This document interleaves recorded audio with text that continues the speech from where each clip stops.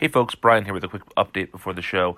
We recorded this before the news that Dan DiDio was leaving DC broke, and so we're not going to address that this week for obvious reasons, but don't worry, next week will be full of our DiDio takes and perhaps an impression or two. Fare thee well, Dan, and enjoy the show.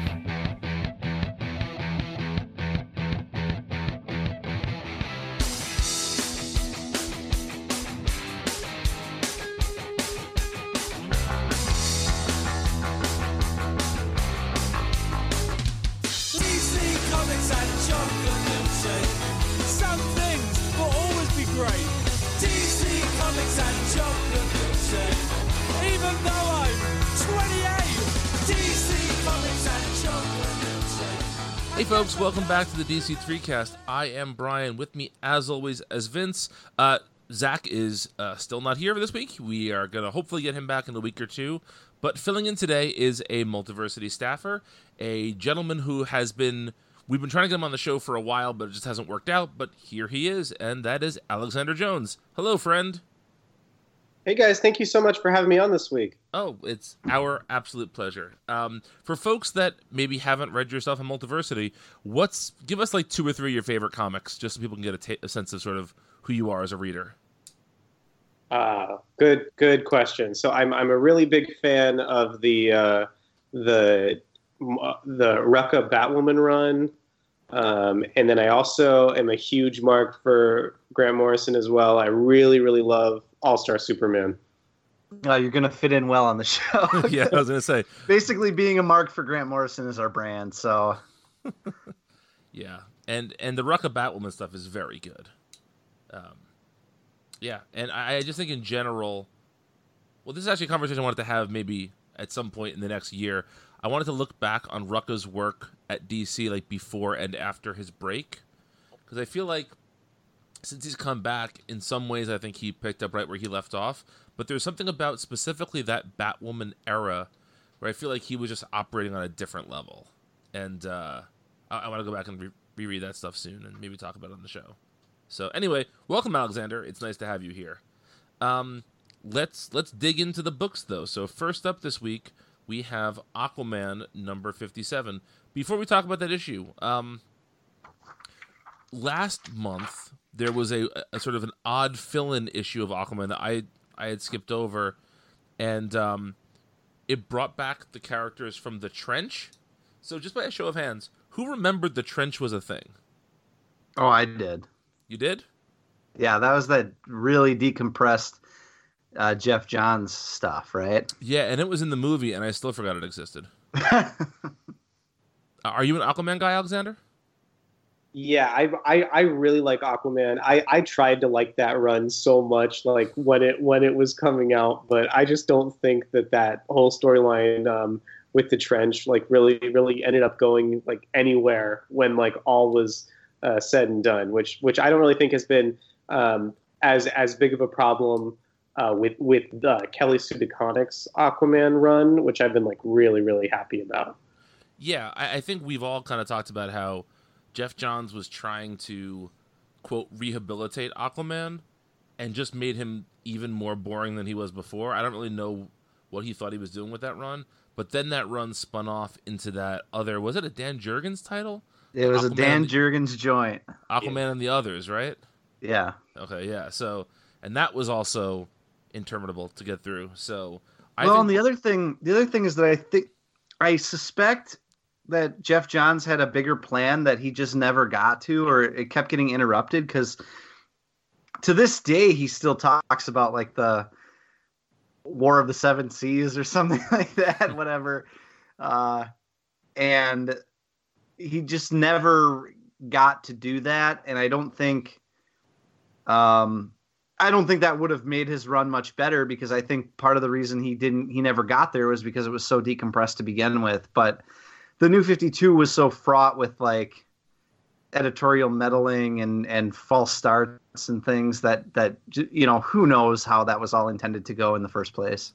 Yeah, for my JSA read through, I'm reading right now when Johns was writing both Stars and Stripe and JSA at the same time.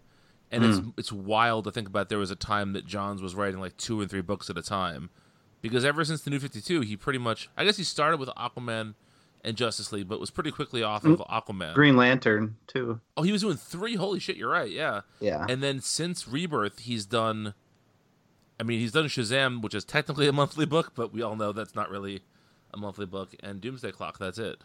Yeah. Wow. Yeah. Anyway, this issue of Aquaman, number 57, written by Kelly Sue DeConnick, illustrated by Robson Roca and Daniel Henriquez. So this is the finale of the Amnesty arc, which has, I thought, been a relatively effective way to bring together sort of these disparate parts of the Aquaman story, bringing Aqualad back into it, bringing Amnesty Bay and those and also the characters from the first arc, the sort of old gods in there. So Alexander, you're the guest. What'd you think of this issue? Yeah, I totally agree with kind of what you were saying before. I mean, Kelly Sue DeConnick has a lot of ground to cover in this arc in particular. She has to kind of introduce the elements of the opening arc of Aquaman and then fit it into the modern interpretation of the character. And there's a lot of conflict between Aquaman and Mera, like you were saying before.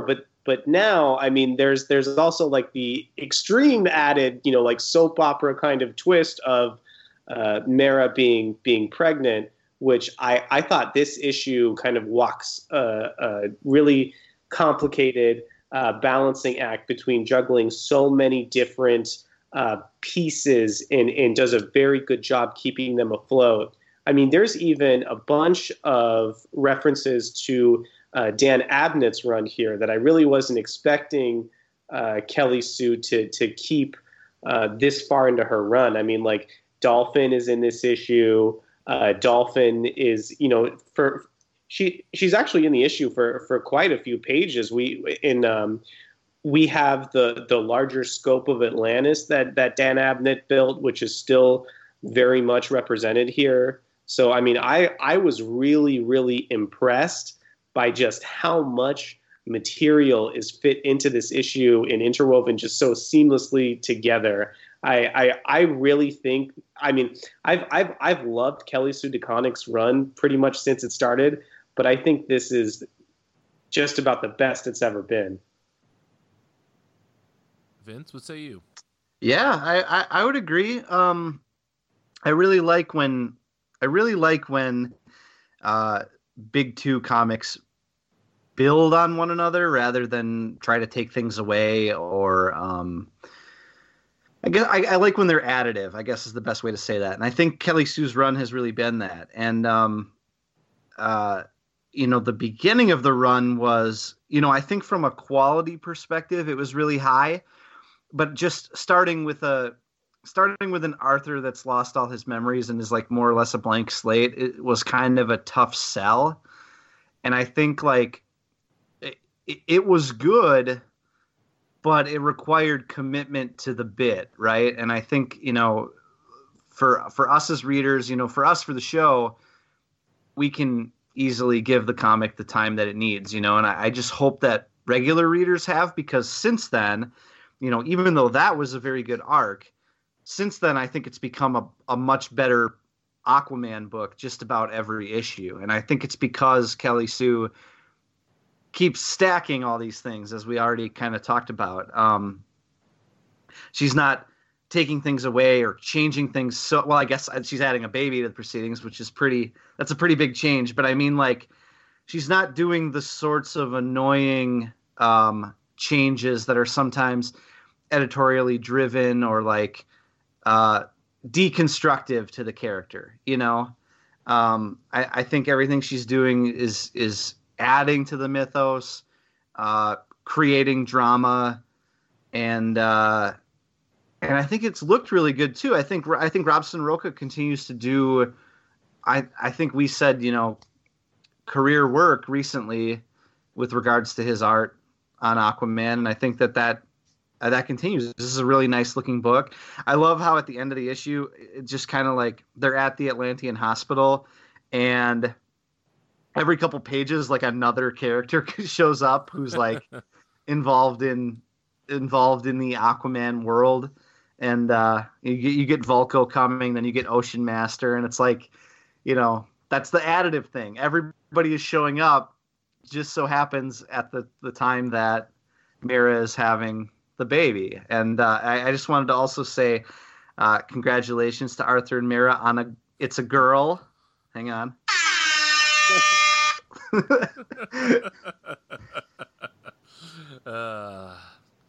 Brian, what'd you think?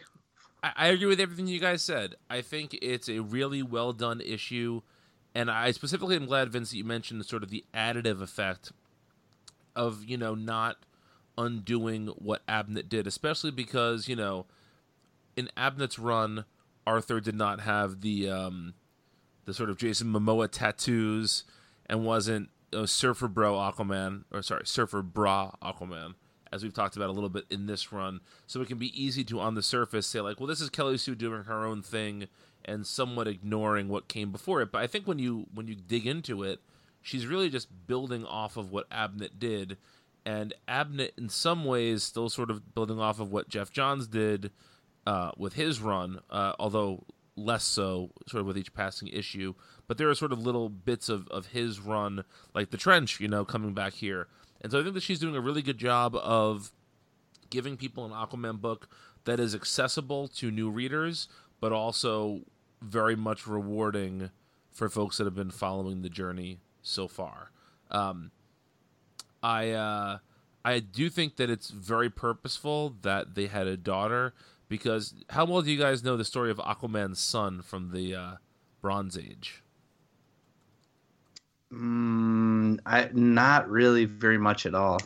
Okay, so let me see if I'm getting this correct. So Aquaman and Mira first had a child, I want to say it was in the 50s, and they just called him kind of Aquababy for a while. But what happened was that child was killed by Black Manta. And there was a whole period of Aquaman comics where Aquaman was dealing with the sort of grief of losing a child, and also the grief of, I guess, sort of like he felt that he was responsible for this life, and he let his son down. And so I guess it was like 10 years worth of stories built up to his death, and then after he died, that was sort of a major Aquaman plot point. So anyway, the reason I'm saying that is I think that giving him a daughter will lead to people not instantly just presuming they're going to kill this baby off also. Or that they're just doing. So it'll be more surprising when they do. Exactly, yes. And the death of the baby is what split up Aquaman and Mira the first time. So I feel like they've been doing such a will they won't they with them. This is just another way for them to split them up, I guess. But no, I thought this was a really good issue. I'm very happy with where this is going, and I am really hoping that Kelly Sue gets a nice long run on this book. With all the sort of 5G stuff that is popping up, it can be pretty hard to see a clear path for her to do, like, I don't think there's anybody in this book that is naturally going to be the 5G Aquaman, unless it's Aqualad. Is that who you guys just presume it'll be? I would guess so. That would be the odds-on favorite. Yeah. Any outside thoughts, Alexander, about that? I mean, essentially the only two people that we have here is Aquaman's daughter and that new essentially the Aqualad who has now been folded back into this continuity. But definitely, like you were saying, if they decide to go in a new direction, I mean, I know DC is not going to want to lose Kelly Sue DeConnick. I mean, it would be fantastic to maybe shift Aquaman to a 5G direction and to keep Kelly Sue on. I mean, I'd love to see Robson Roca go along with her as well. I just think they're such a stellar creative team, and every single issue that they've worked on has been just like absolutely phenomenal.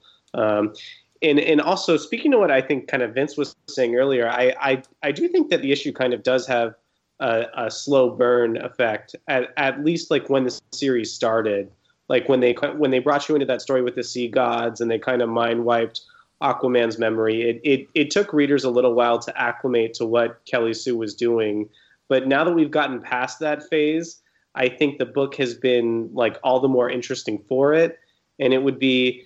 I think it might be kind of a shame to see the book shift to 5G so soon after readers just got back to seeing Aquaman again. But, you know, it's kind of the nature of comics, right? Yeah. That's DC, baby. Here's an outside thought. What if Dolphin was the lead character for a while? That'd be interesting. She had her own book like back in the 70s or something. Yeah, I don't know. That'd be fine, but I think I agree with Alexander that like were they to do that, it would be a shame to lose the momentum of what Kelly Sue's been doing, but I think like DC has shown that they are willing to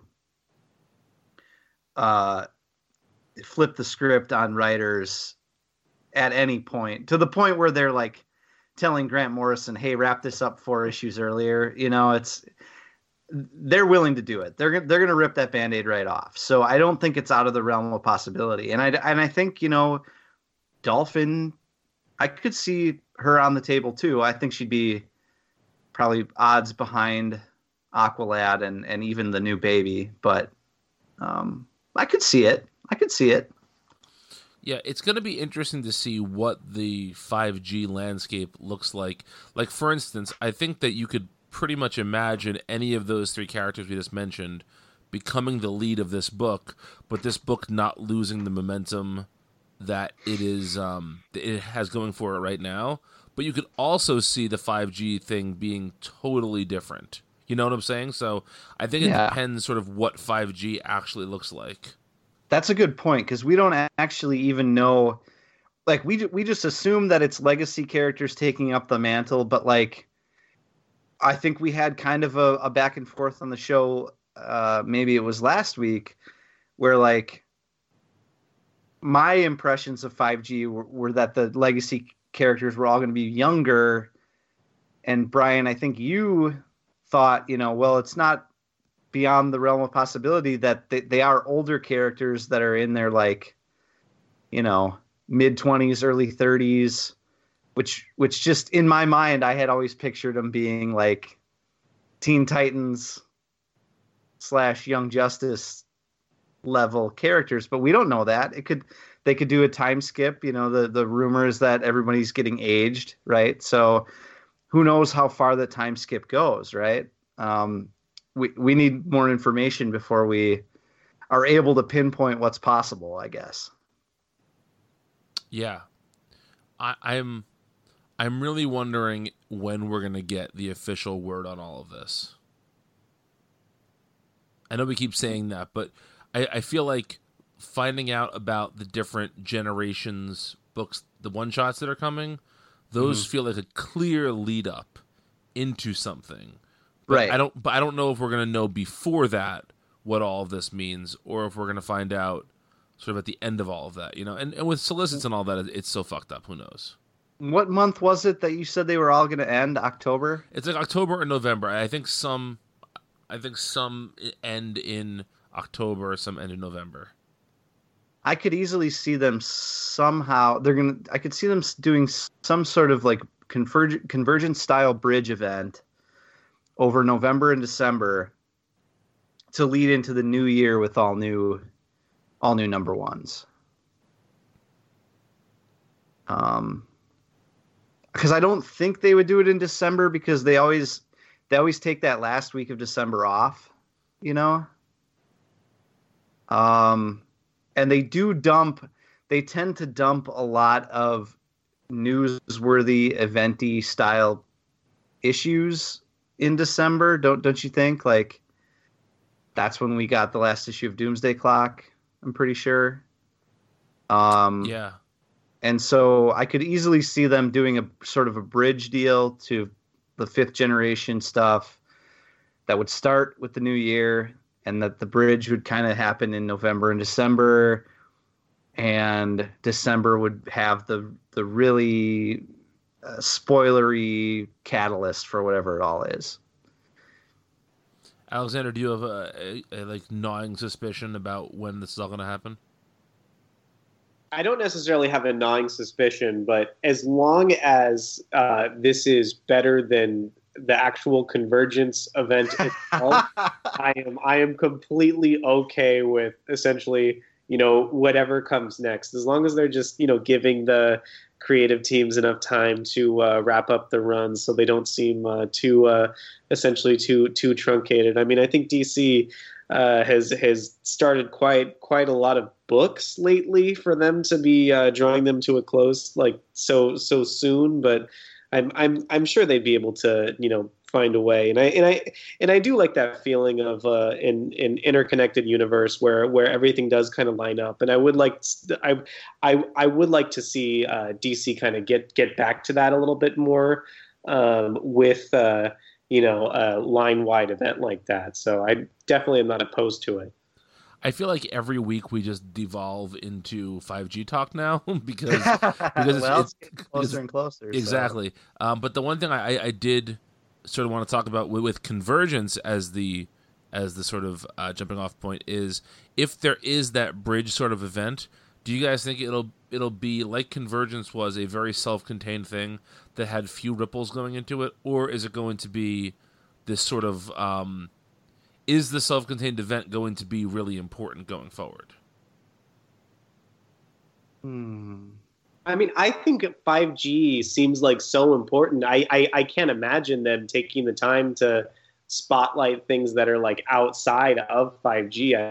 I think that would just kind of destroy some of the momentum. Like right now, I know one of the big problems that you guys have been having with the DC, with the DC continuity is like,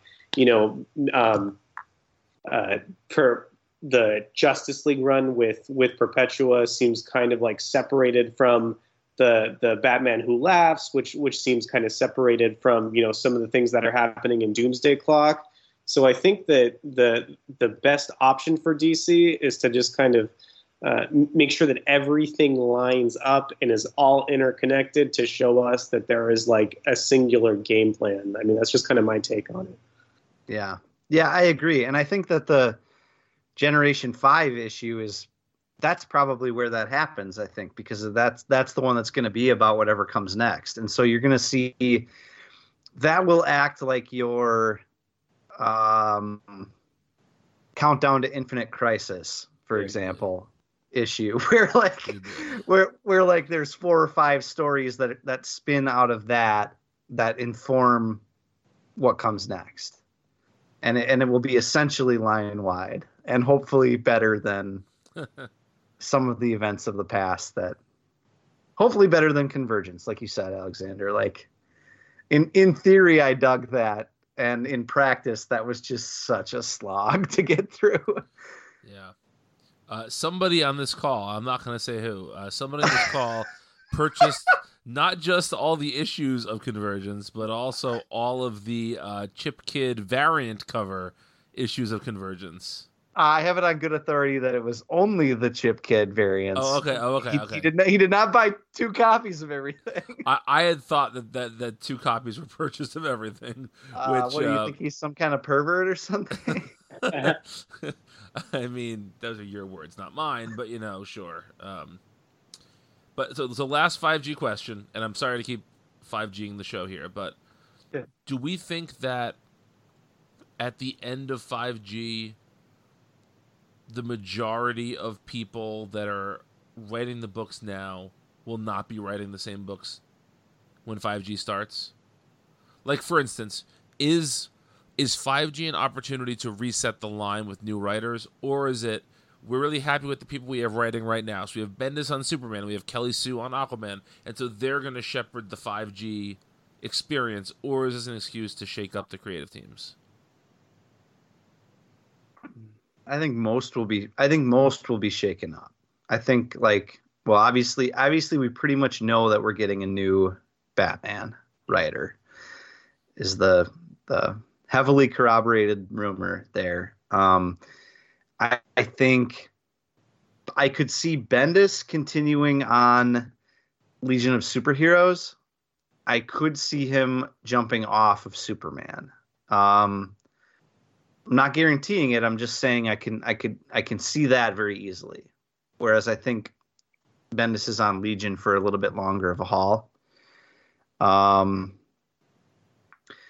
But yeah, I hope Kelly Sue sticks around. I hope, you keep a Greg Rucka around. I hope you find something maybe for Matt Fraction and Grant Moore, like all these great writers or whatever. But I do fear that it's also an opportunity for them to say, well, you know what?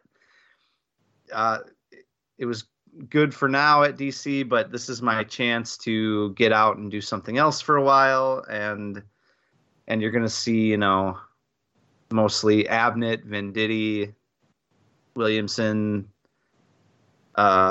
maybe Orlando, although he's not exclusive with them anymore. But, you know what I'm saying? Like, this might also be an opportunity for some creators to find their exit. Sure. I mean, I think it's going to be a case-by-case basis. I don't think it's going to be a full, like, line-wide reboot like the New 52, where, basically almost every single book had a different creative team. I do think that some of these creators are going to be sticking around. Like, I'm having a hard time picturing somebody else besides Kelly Sue DeConnick writing an Aquaman title, even if there's a different lead character. Well, there probably will be because of the 5G connection, essentially.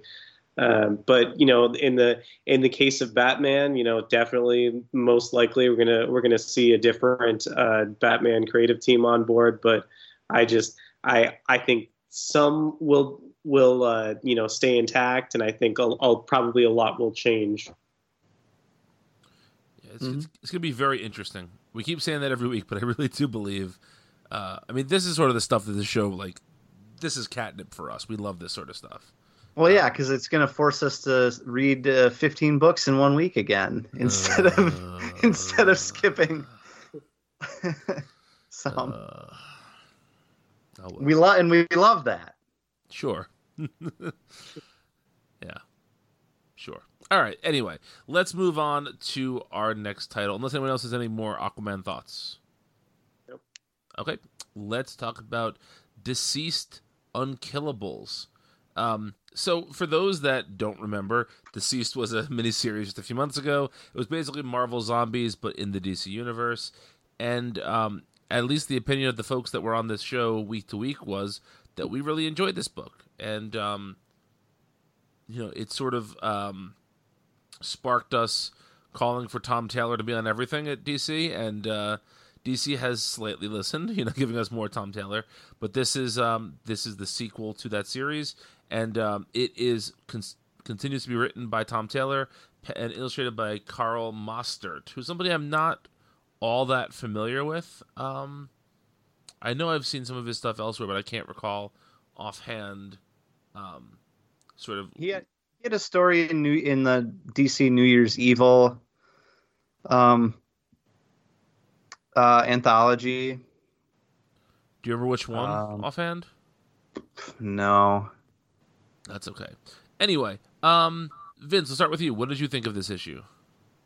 I don't think I liked it as much as the Deceased series that came before it.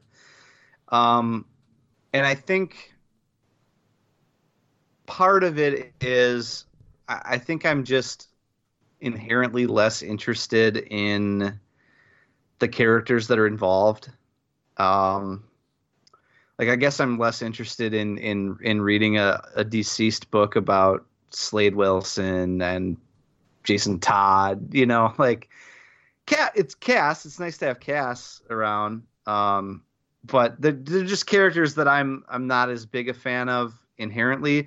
And then also, you'll remember when we talked about the series, I was so into whatever was coming next. When they moved to quote unquote Earth 2, to get away from the anti-life virus. I was so ready for the Deceased sequel where they start up a new civilization over there and everything is possible and these characters have new mantles and things like that. That really excited me. And then this kind of went backwards a bit to show you some characters that we didn't really spend time with the first time around, but very much in this same status quo. And so it didn't feel as new to me, didn't feel as exciting to me. And I wasn't some of it looked pretty good, but I also wasn't a huge fan of some of the art. I feel like it varied page to page for me as far as the quality, upkeep of quality was concerned. Mm-hmm.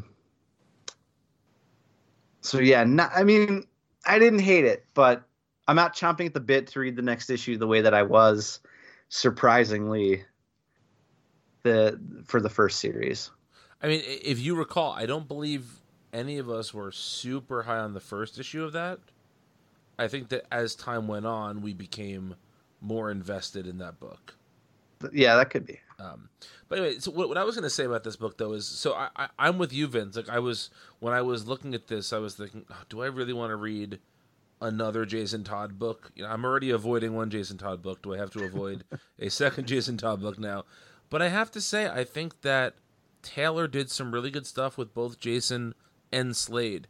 I think having Slade's healing factor as a mitigating device against the plague was very smart. I thought that the Jason Todd stuff, specifically the tombstone that he makes for Bruce, which I have to now look up what it said.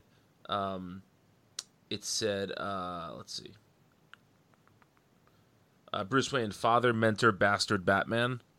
So that was a really nice character moment for Jason. That seems like a very Jason reaction to the situation.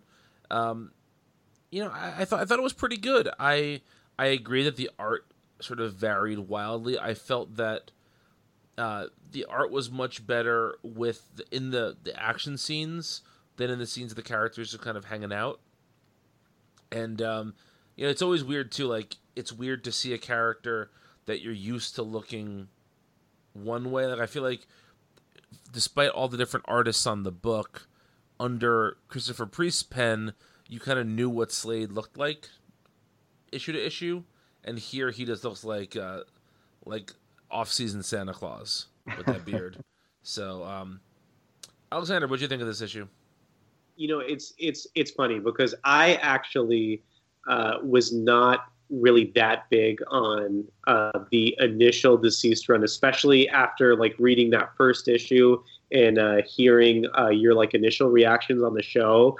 I actually stayed away from it for a while, and then after kind of catching back up with you guys and hearing that you liked it, I kind of went back and checked it out, basically the whole thing, and I actually came away from that first run really, really enjoying it. And I actually like this first issue even more for a lot of the same reasons that you said, Brian. I mean, there are some really great moments here, just some classic scripting techniques that Tom Taylor has. I mean, you kind of already ran through a couple things, but Slade ringing the doorbell of this house with his sword. I mean, that's another fantastic Tom Taylor moment. And then, he opens the door and then he has to fight a whole bunch of skinheads, and zombies. I mean, that this initial opening sequence really captivated me in a way that I don't think anything else in that initial Deceased run did. And by the time that was over, I actually got a Jason Todd who I kind of had some sympathy for. I think I kind of had the advantage of reading everything in a binge, because this second series really kind of goes deeper into that apocalyptic type of view, and kind of changes like even like the genre a little bit and kind of makes it even darker. And you know, having Jason Todd as like the remaining most prominent like Bat Family member is really like a fascinating story direction. And you know, basically reintroducing some of the other Bat characters. I mean, throwing Mirror Master in there. I was really, really happy with the book until you know, this kind of scene with Vandal Savage and this whole bit about the tree lobsters. I think that was way over the top. I don't think Tom Taylor conveyed his message of humor, you know, in a way that was, you know, very, I mean, you know, coherent here. I mean, it was just way over the top with everybody having those shirts. I mean, I just don't see the Creeper being weird in that specific way. The Creeper should be weird in like some other sort of way that involves him giggling. So that's right. To me, the Creeper here seemed like it was Tom Taylor trying to do a why am I totally blanking on his name? Mark Russell bit. I feel like this is Taylor trying to do Mark Russell. That's a good point. But yeah. I mean, I didn't hate that part. I didn't think it was fantastic, but I didn't hate it that much. I think that what's really interesting here is that this is the rare instance where when this book was announced, everybody said this is Marvel Zombies done at DC. And then Taylor has sort of proved everybody wrong, and everybody's been sort of on board with it. And I would argue that not from a financial standpoint, but from a critical one, this has already surpassed Marvel Zombies in terms of just what critics think of it. And I think that, I mean, maybe you guys are more dedicated Marvel Zombie readers than I am, but I feel like this is something that I don't know if Marvel Zombies ever went this nuanced from looking at the same events from a different angle. It's just interesting to me how this becomes like a more intellectual Marvel Zombies, even though it's not a very intellectual concept. But yeah, I generally enjoyed this. I think it's, you know, like I said, there were some parts of it that were better than others, and I think that artistically there were some parts that were a bit rough. But overall, I'm happy that this is going to be around for, I think it's 3 issues, right? Mm-hmm. Yeah.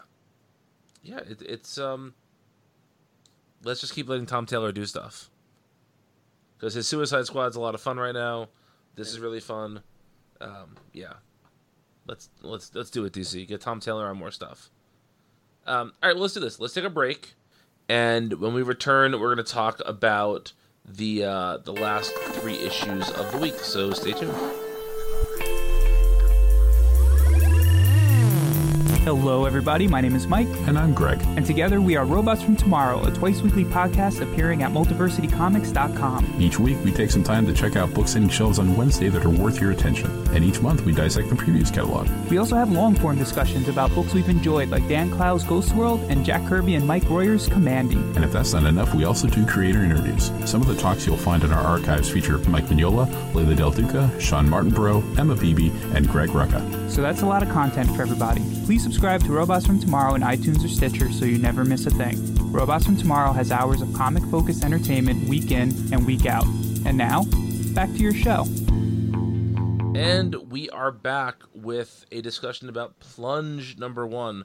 It seems like it wasn't that long ago that Stuart Immonen had declared his sort of quasi-retirement from comics. He basically said he was only going to do stuff he really wanted to do, and apparently he really wanted to do a horror comic, and so Joe Hill and DC snatched him up to do Plunge over at DC. So, as I just mentioned, written by Joe Hill, illustrated by Stuart Immonen. So, I'm in a book club with some friends, and the book for this month is a Stephen King novel. And it's been a number of years since I've read a King book, and I finished the book today. right before I read Plunge. And I think that this is maybe the most Stephen King-y of Joe Hill's comic work so far. I feel like everything about this is setting up a very classic sort of Stephen King story. From like, there's a quasi-scientific explanation for some weird anomaly that's happening.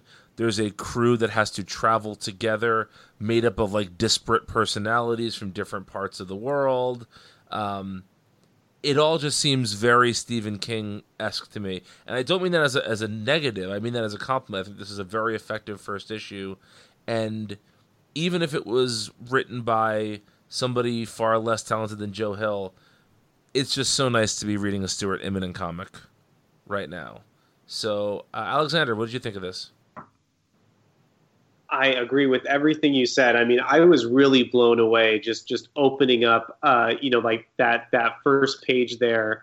And actually, I was really interested to go back to Stuart Immonen art. I mean, especially at Marvel, after seeing like how much of his influence is really changing like how the publisher operates. I mean, specifically with like House of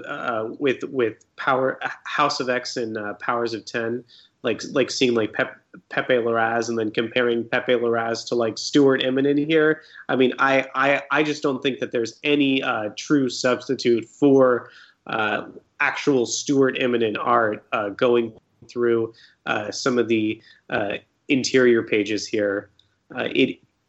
Because of the genre and the subject matter of the book, it did take a while for me to really get invested into the story.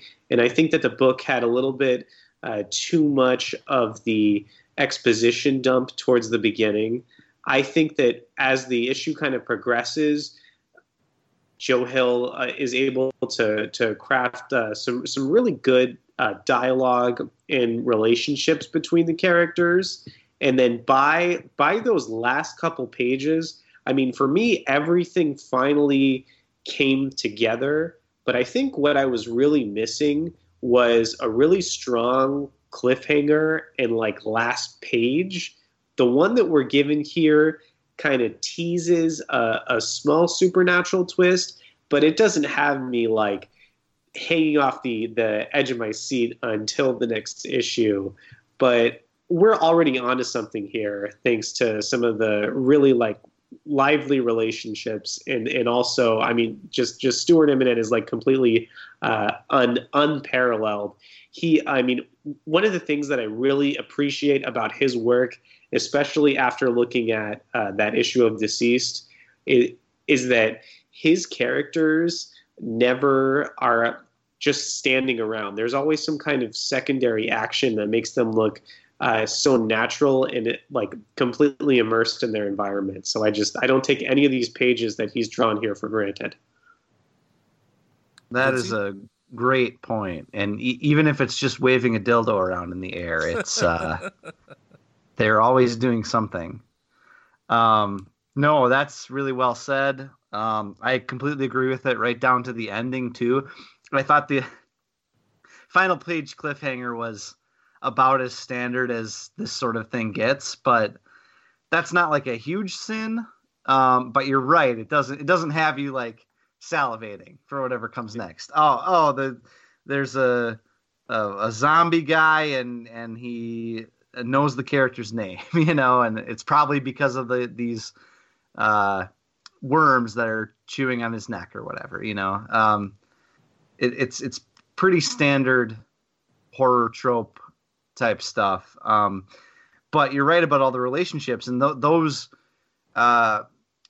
in such a short amount of time, just one issue, those come together really quickly. And I feel like, you're only given 20 pages to do it, and Joe Hill does it about as creditably as possible in such a short amount of time. So I think the characters are all really well drawn. I think in books like this, I've read plenty of creator-owned books that are like this, where one or two characters have a personality, and the rest are just stock background material. But I feel like we were introduced to 4 or 5 characters here. I don't know the exact count, but like I could tell you a little bit about each of their personalities, and that's enough for a single issue of a comic book, I think. And you know, nobody is superfluous around here. And the art is just great. So much personality in the art. Even just the opening scene with that Coast Guard guy playing fetch with his dog, you know, that there's enough personality in that cold opener that, you know, some comics don't have in entire arcs. You know, it's it shows you why Immonen's a master, because like, well, like you said, how like so much of Marvel's style kind of is influenced by what Immonen did before. The style is not difficult to approximate. I think it's a pretty standard comic book style, but it's what Immonen does with it's the real comic booking of the thing that makes him so special, so beyond most artists, I think. Fantastic stuff. Yeah, I wanted to point out 2 specific things, which is that we get this character that it works for the oil company, who, when you first meet him, you're like, I know exactly who this is. This guy is a stooge. He's whatever. And through both Hill's script, but also specifically through Immonen's body language he gives him, this character reveals himself to be very different than you initially think. And it's not like there's not a big twist that brings that about. It's just this like it's you're watching a master make something out of marble. He's just chipping away at this and giving the character more and more nuance, more and more detail. And he does that with a few characters, like you said, Vince. Everyone in this book has at least a little bit of personality going into a second issue. And then you get Immonen just working on somebody slouching or the way that they hang their head. And then you also get him doing batshit sea monsters. And he can pull off both so effectively and so naturally that it's just something to really behold. I could read Stuart Immonen comics all day long. Now, overall, do you guys, how are we feeling about Hill House? Alexander, obviously this is the first time you're on the show, so we don't know your thoughts on this whole line. Are you reading all the Hill House books, or did you read the first issues, or sort of what's your engagement with those books right now? My engagement with Hill House has been, pretty much like very, very slim. I did take a look at the first issue of Basket Full of Heads. I did enjoy that. I think this book I'm really going to stick with. Essentially, I think that if you're going to introduce a brand new concept, I think it helps to have art that's this good to kind of pull you in with the characters and the stories that they're trying to introduce. And if the quality of art I think was at this high of a level across all the books, I'd probably be there with each one. But I just don't think that is even feasible, essentially. Yeah, that's probably right. Vince, how many of these are you reading regularly right now? Well, it's going to be 3 out of the 5 because Daphne Byrne. I think we all know that that's not up my alley for one big reason, but also the Dollhouse family lost me too, which is interesting because that creative team of Mike Carey and Peter Gross is the one that I was most excited for going into this. It's crazy to me because I love The Unwritten.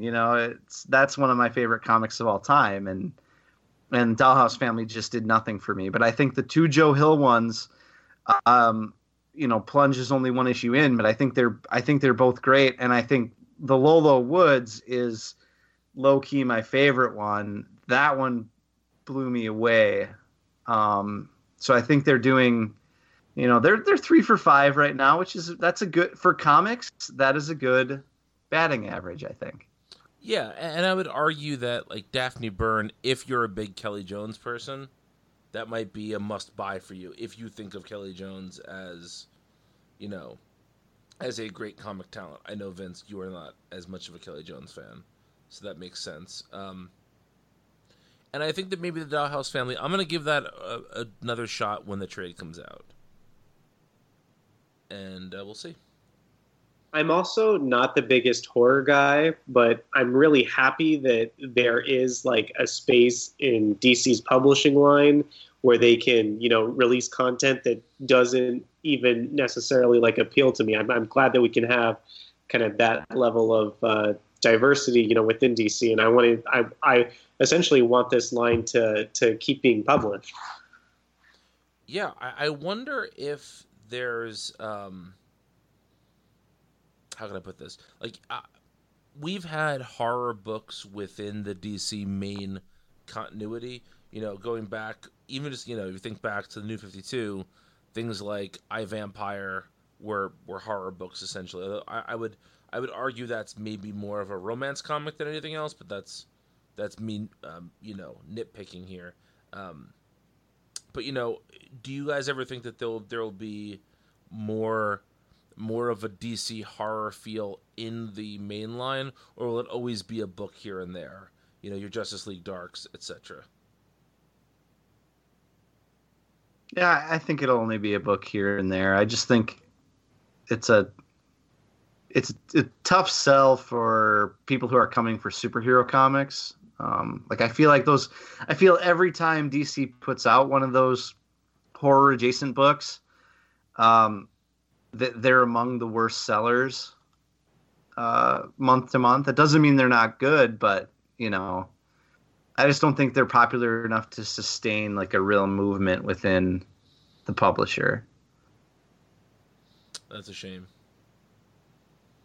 Yeah, I think that's absolutely right, and I'm glad to see that Hill House at least, you know, offers the platform for DC to publish, you know, content like that within DC essentially. Yeah, and I think that this was a very smart move. I mean, so far, all of DC's pop-up imprints have been built around people that I think are pretty impeccable in terms of both their ability to grab good people to work with and also just their general like name recognition. You know, I know we haven't had a Wildstorm book in a long time, and that's a big bummer, but you know, you put Warren Ellis on something and people are going to get excited about that. You know, Gerard Way's Young Animal stuff has been a huge success. Brian Bendis' Wonder Comics stuff. These are all iconic creators with a very specific vision. And I don't think that Joe Hill is necessarily in that conversation just yet. He's a very well-respected writer, but he's not, you know, he's not Brian Bendis, right? But I think that having a very marketable face as the face of your imprint can only be a good thing for DC going forward. Yeah, All I completely. Well, let's talk about Superman Smashes the Klan number 3, which I have a big take on this issue, and sort of the series in general later on. But it's written by Gene Luen Yang, illustrated by Guri Hiru, and Vince, I know you're a huge fan of this book, so why don't you start us off? Ah, man. I mean, I can't imagine. I mean, maybe it'll happen, but I can't imagine DC putting out a better issue of a comic this year than this. I think Gene Luen Yang knocked his story out of the park. I think the art is tremendously good. I think, you know, if there's any justice, this should be like a perennial seller on bookshelves when they at bookstores and things when they collect this ultimately in a trade form. I mean, where to begin? Like, first of all, we've already talked about how a story like this can only be written by a creator like Gene Luen Yang. to do such a nuanced look at the racial struggles in America, filtered through so many different characters, and Superman among them. Superman's part in this story about feeling like an outsider is some of the most sensitive and nuanced portrayals of that I've seen. And, we see stories about Superman being an alien or being from another planet all the time, right? But in this context, it just, Yang slips it in just so easily, and it slots right in there alongside everything else. This fictional feeling of being an outsider married up against these very real feelings, and I think like for every bit of that to be as well balanced as it is incredible. I think there's not a false step here, and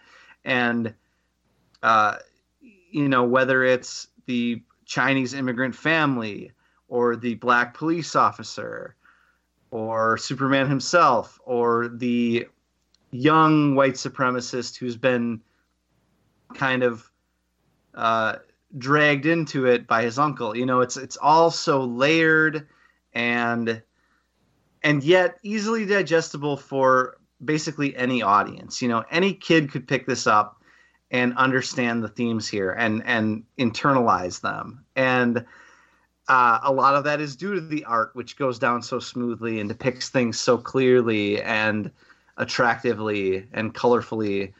I'm just going to keep gushing and gushing if I go on any longer. So somebody else talk. Go for it, Alexander.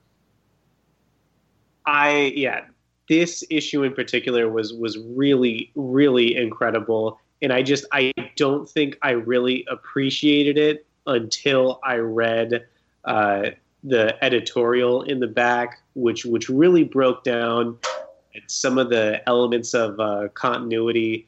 I mean, I literally just started like researching some of the names, and then I accidentally ran into some of the superhero or the Superman serial. I accidentally ran into that while I was researching one of the character names in the book. And after like reading about, some of Jean Lun Yang's own struggles and going back here and putting it, in context. I mean, especially the part where he talked about how, Superman essentially fighting the Klan even was the start of defaming the actual Ku Klux Klan themselves. I mean, it's just impeccable how important this is, and it's incredible how easy to read it is, and just how powerful the book is. I have a completely different appreciation for this book, and I finally understand why it's already being talked about as a book of the year from so many like respected outlets. Essentially, I mean, this is a really powerful story. I mean, there are scenes of intense action that really matter, because not the majority of the people in this book are not super powered essentially, and it just creates such a gap between what Superman can do and what the other people in the book can do. And already, I mean, this works on so many different levels, which is a phrase I think you guys have even acknowledged in the context of this book. But I think there's even something to be said about even reading that editorial and then actually reading the issue itself. I mean, I just think it'll give you a completely different appreciation for the book and how much and just how well researched this script is. It's just an incredible piece of art here. So here's my hot take on this issue, which is a good one. I'm not going to be negative at all. I love this issue. But this will never be considered like an official Superman origin story, just because it's so tied into specific years, and all of DC's origins now have to be written with the sense of this can make sense if it's in 1990. It all counts, baby. Yeah, It all counts. yeah. But this could have been 1990 or 1970. Doesn't really matter. Like, this is firmly entrenched in an older time. But this is the only Superman origin story anyone ever needs to read. Yes. You could give anybody, if you say, who is Superman? What is he about? Give somebody this book and say, this is who Superman is. And I think you will get anything that you need to know about the character out of this book. There are so many wonderfully written things. I'm just talking about Superman now. I'm going to talk about the other characters in a minute. But just like, I think one of the knocks against Superman you often hear is, well, he's too powerful. And then you hear people say, well, when in the Golden Age, he wasn't that powerful. He leaped tall buildings. He didn't fly. And so people talk about how wanting to go back to that sort of an understanding of his powers. What this book does so well is it shows you how he went from the person who leaped and didn't fly into somebody who can fly. And it justifies him being kind of an overpowered hero. I think that's really clever.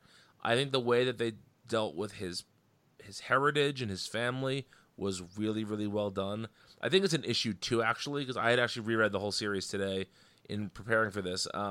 But where Superman is he's basically looking at something outside of the coffee shop, and Lois Lane thinks he's basically just peeping on a girl, and she gets all mad at him. And I feel like this issue kind of shows how aloof he can be as Clark Kent. Sometimes Clark Kent is just presented as this nice guy who can't do anything wrong. And this book shows how, no, if you're superpowered, you can kind of come off as being distracted and aloof all the time. And I think that's a really important aspect of the character. It's just such a well-written Superman comic. But I will say it's a better written comic about just the immigrant experience in particular. And again, I'm talking squarely out of my ass here, as I'm not an immigrant myself. But there's a particular line again, I think it comes up in a couple of issues, where someone's talking about, oh, all you Chinese are this way. And I'm going to forget the main girl's name. What is her name, guys? Roberta is her... Roberta, yes, her Americanized name, yes. Roberta basically says, we're not all anything.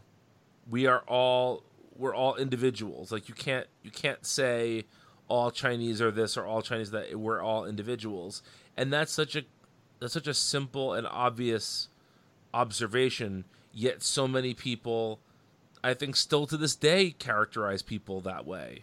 And it was just, Yang doesn't do this stuff in a way that feels judgmental. Even the white supremacists have nuance here. The boy's uncle, who's sort of the local Grand Wizard, is a true believer in the racist stuff, but the people above him are like, no, that's about making money, man. Who cares? Racists can't be better than one another. And it shows that guy being disillusioned with this organization that he's a part of, and it makes you kind of feel bad for a white supremacist.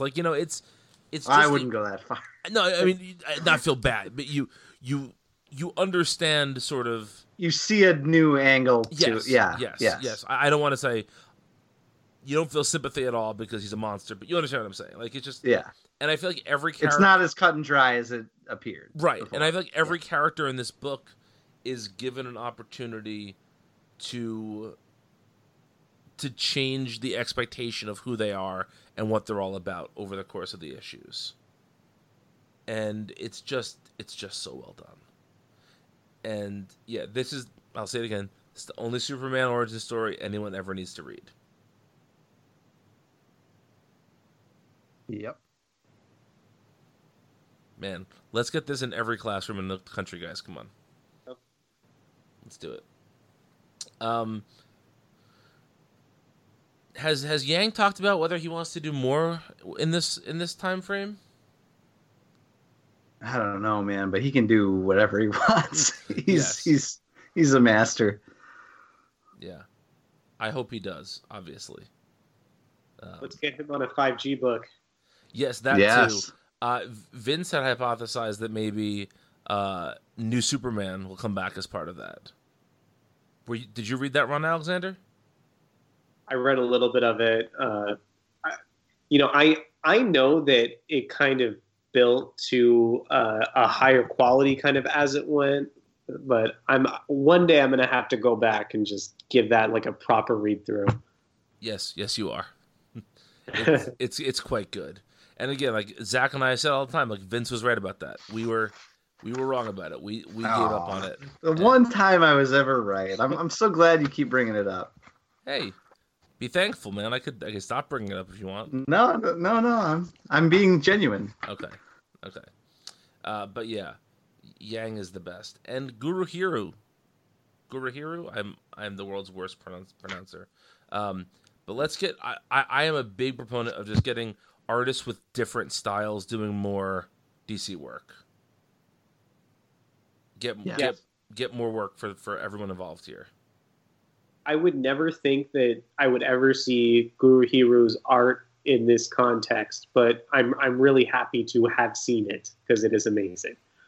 Yes. Mm-hmm. Yes, absolutely. Any other Superman Smashes the Klan thoughts before we wrap up with our final book of the week? I think I'm all out of words here. We're all out of praise to give. We've gotten pretty deep in the praise there. But anyway, that brings us to Teen Titans number 39. This is sort of the first issue of, I guess what they're calling the Jin Wars, written by Adam Glass and Robbie Thompson, a new co-writer, illustrated by Eduardo Pansica, who we haven't seen in a little while, I feel like. He was sort of a ubiquitous DC artist for a while, but I feel like it's been a while since we've seen him. Vince, you're the one who wanted to talk about this book, so why don't you start us off? Yeah, well, basically the main reason I wanted to talk about it was because of the, spoiler alert, Jakeem Thunder appearance, which, last seen in the final issue of Doomsday Clock, but before that, 2011, right before... There was no Jakeem Thunder in the New 52, was there? I don't think so. I don't think so. Yeah, so it's been a long time coming, and I'm a big fan of that character. And it was like... I am reading the Infinite Crisis lead-up for future DC3cast project, and there's some Jakeem Thunder that I've come across in there, and it's just like slipping right back into a warm bath or something with the character again, because he sounds right here. Everything looks the way that it looked before. Like they could easily just pretend these last 10 years or whatever never happened if they wanted to. I think he's a great character. I think he's a great concept. I think that concept slips in to the Jin War stuff that's going on right now really well. And I was just excited to see Jakeem back. So that's why I wanted to talk about this book. I think, it's hard to tell right now where Adam Glass and Robbie Thompson's contributions begin and end. But I think it's a pretty well-written book. I think something I've said about Teen Titans since the relaunch has been that it doesn't, most of the time, it doesn't sound like adults writing kids. The voices are fairly accurate, I feel. And I just like all these new characters, including Jin, and although she spends much of the issue trapped away in a ring, but I like Roundhouse a lot, and I'm happy to have Jakeem back. It was good times in Teen Titans land this month. Alexander? I'm a huge proponent of this book. Roundhouse in particular has had such an amazing character arc, and I am so glad to see him kind of like on the up here. I mean, there is so much personality here that was devoid of all these years. Essentially when Rebirth started, there were all these Teen Titans teams where Damian took the lead, but for some reason there just wasn't the personality there. And somehow, Adam Glass and Robbie Thompson are the two creators that have really, found the place for the team to really interact with each other. I mean, we now have a really healthy Teen Titans run. I mean, the characters have such good dynamics between each other. It's so funny to see them interact with Jakeem when he comes up. I mean, it's like he's from like a different universe. Like just like the way he's talking, and then the way that they're all reacting to him. Everybody's kind of skeptical about like what he's essentially bringing to the team, and nobody's really hiding it. And when you factor in, elements like, Roundhouse and, some of the aspects that are going on with Red Arrow too. I mean, I literally cannot believe the state that this book is in now, and how healthy it's in. I think this is a really important and prominent time for the Teen Titans again. I just don't really know how many people are really paying attention to this book, because I know that outside of my own experience listening to you guys, I'm not sure if I would have been even interested in picking up this title. That's an interesting point. I wonder if part of that is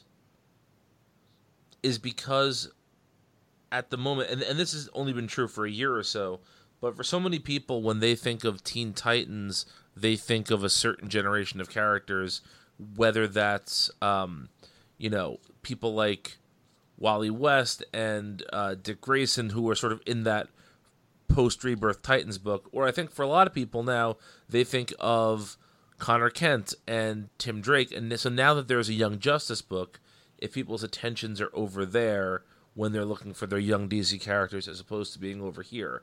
But I think that this book has done a really nice job in establishing a real feeling of there being a generation of young heroes. That might sound reductive, but I think sometimes we get the sense that, like, when you think about the heroes of, let's go with the Connor Kent generation, there's like 10 or 12 heroes that you instantly think of as being part of this generation. They weren't just in books at the same time with each other, but they interacted. There was a history there, and there was a sort of shared, just a shared aesthetic among all those characters.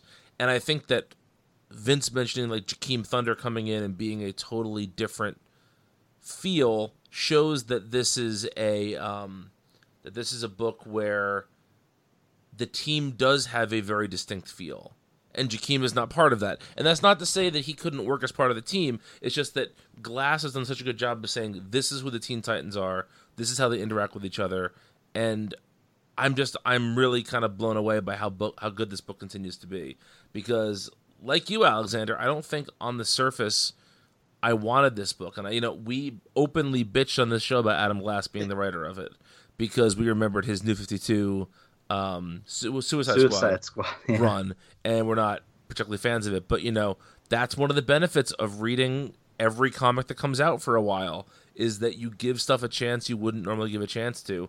And I think that this book is really, really good, and it's been now, gosh, it's probably been 10 or more issues since there's been a clunker in Teen Titans. And that's hard for almost any series to go for nearly a year without a bad issue. But I would say that's how I feel about this book right now. And that's pretty great. Mm-hmm. I will say, though, I do miss Bernard Chang's art a little bit here. No offense to Eduardo Pensica, but I really liked what Bernard Chang was doing on this series. Bernard Chang doing an X book, is that right? Pretty soon? Is he? Talk amongst yourselves. I'm going to look at something. Okay. Alexander, did you... Is there a Teen Titans era that feels like your Teen Titans? Oh gosh, I really do like that Jeff Johns run. I'm trying to go back and think of what else there's been. I actually have read the majority of the Marv Wolfman run too. I think that holds up really well. But I really do think that this book has just a personality that's all its own. I mean, I just think it's edgy. It's extremely edgy, but I just don't think it's like quite as dark as people probably. Well, it kind of is that dark, right? I mean, but it's not. I know what you're saying. I know exactly what you mean. The stakes are really high. There's some really dark stuff happening, but it's not walking around feeling sorry for itself. It's tasteful. Yes, it's tastefully dark. I like that. Yeah. Also, sorry, what were we going to say? No, go ahead. I think Eduardo Pansico's pencils are so good. I mean, the second interior page of this, where all of the team members are kind of like in battle, I think that's such a great kind of splash page. And there's so much action. I really like the expressions and the weird angles and some of the secondary actions and the way that people are reacting. Essentially, even when they're not like the focal point of the panel. I love these pencils. I'm crazy about these pencils. I think they're great. Vince, did you get our answer? I did, yeah. He's drawing the Children of the Atom with Vita Ayala writing. Oh, that should be fun. Yeah. Huh, look at that. Good for Bernard Chang. All right, so Vincey, what's coming out next week? All right, next week we got Action 1020 and also Detective Comics 1020, which I think that's not a very common occurrence that the legacy numbering of those two have lined up. I don't think that's ever happened before, actually. I think it's happened one time before. Oh, sorry there. Amethyst #1, which is going to totally be my jam, I'm sure. Basket Full of Heads 5, Batgirl 44, Batman Beyond 41, Batman Curse of the White Knight 7, Batman Superman 7, Books of Magic 17, Dial H for Hero finale, number 12, Far Sector 4, Justice League Dark 20, The Last God 5, Leviathan Dawn #1, Red Hood Outlaw 43, Shazam #11, Suicide Squad #3, Wonder Woman #752, and You're the Villain Hella Risen #3. That's a big week. That's a huge week. It's a big matzo ball. Before we close our books on this week, we have our lists. On the good list, we have Batman, Legion of Superheroes, Superman's pal Jimmy Olsen, Wonder Woman, Dead Earth. On the okay list, we have Joker Killer Smile, Justice League, and the Wonder Twins. On the Hill House list, we have the Lola Woods, although Vince wants to point out how good that is. Sandman Universe list, we have Lucifer. On the Jurgens list, we have Nightwing. On the Beware the Creeper list, we have Flash Forward, which we're going to have to talk about the events of that book at some point, but not this week. On the Walmart list, we have Titans Burning Rage. And new edition, on the Didio list, we have Metal Men. And a new edition here on the Tim Seeley list, we have He-Man and the Masters of the Multiverse. Alexander, thank you so much for stopping by the show tonight. We really appreciate you pinch hitting for Zach. Yeah, thank you guys so much for having me. It's been awesome. If folks want to find you on Twitter, where can they do so? I'm at Alex and Comics. And I am on Twitter at Brian Needs an App. And we all know that Vince is not on social media except for Farmers Only. Farmers Only. Alex, you on Farmers Only? No. You'll never be lonely. I mean, I think we can just infer from this that Alexander is city folk and that he just doesn't understand. And that's why he's not on Farmers Only. But no, if you need to get in touch with Vince, you can, as always, find him with his. God, I had a joke. Yeah, You're tanking. I'm tanking it here. You can find him on Farmers Only. Whatever. It's still funny. Still funny a year later. Anyway, Thanks again to Alexander. Thank you, as always, to Vince. Zachy, feel better soon. We'll see you hopefully next week. And enjoy your books, guys. Bye.